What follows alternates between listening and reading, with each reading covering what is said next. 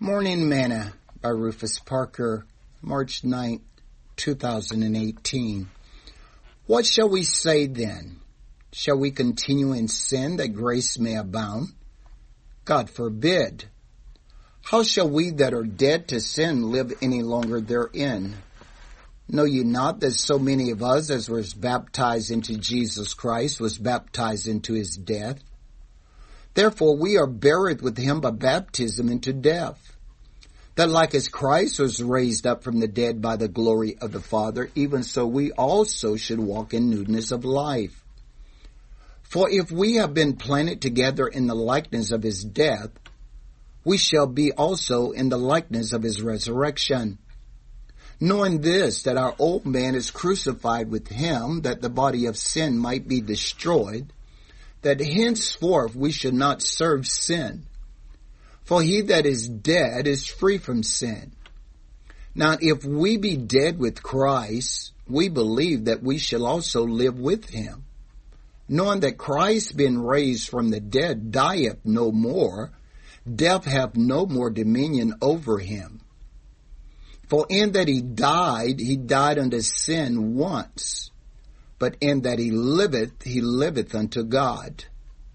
Likewise, reckon ye also yourselves to be dead indeed unto sin, but alive unto God through Jesus Christ our Lord.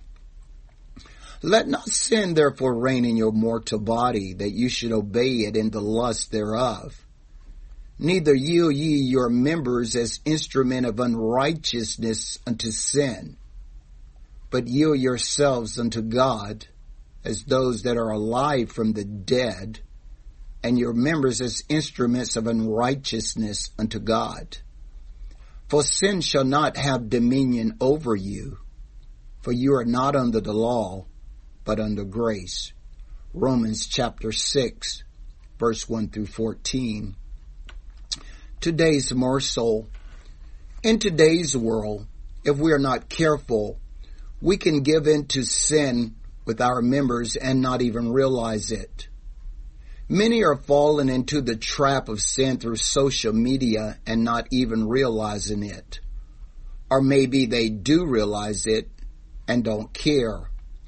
For example, we can use our hands to send an evil text message, comment on a Facebook post in an evil way, or send an evil tweet. We can speak lies, tell a secret, or gossip about someone with our mouth, not realizing the damage that can be done.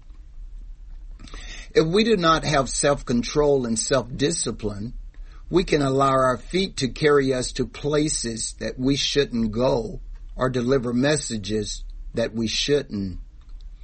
Paul said that we should not yield our members as instruments of unrighteousness to sin.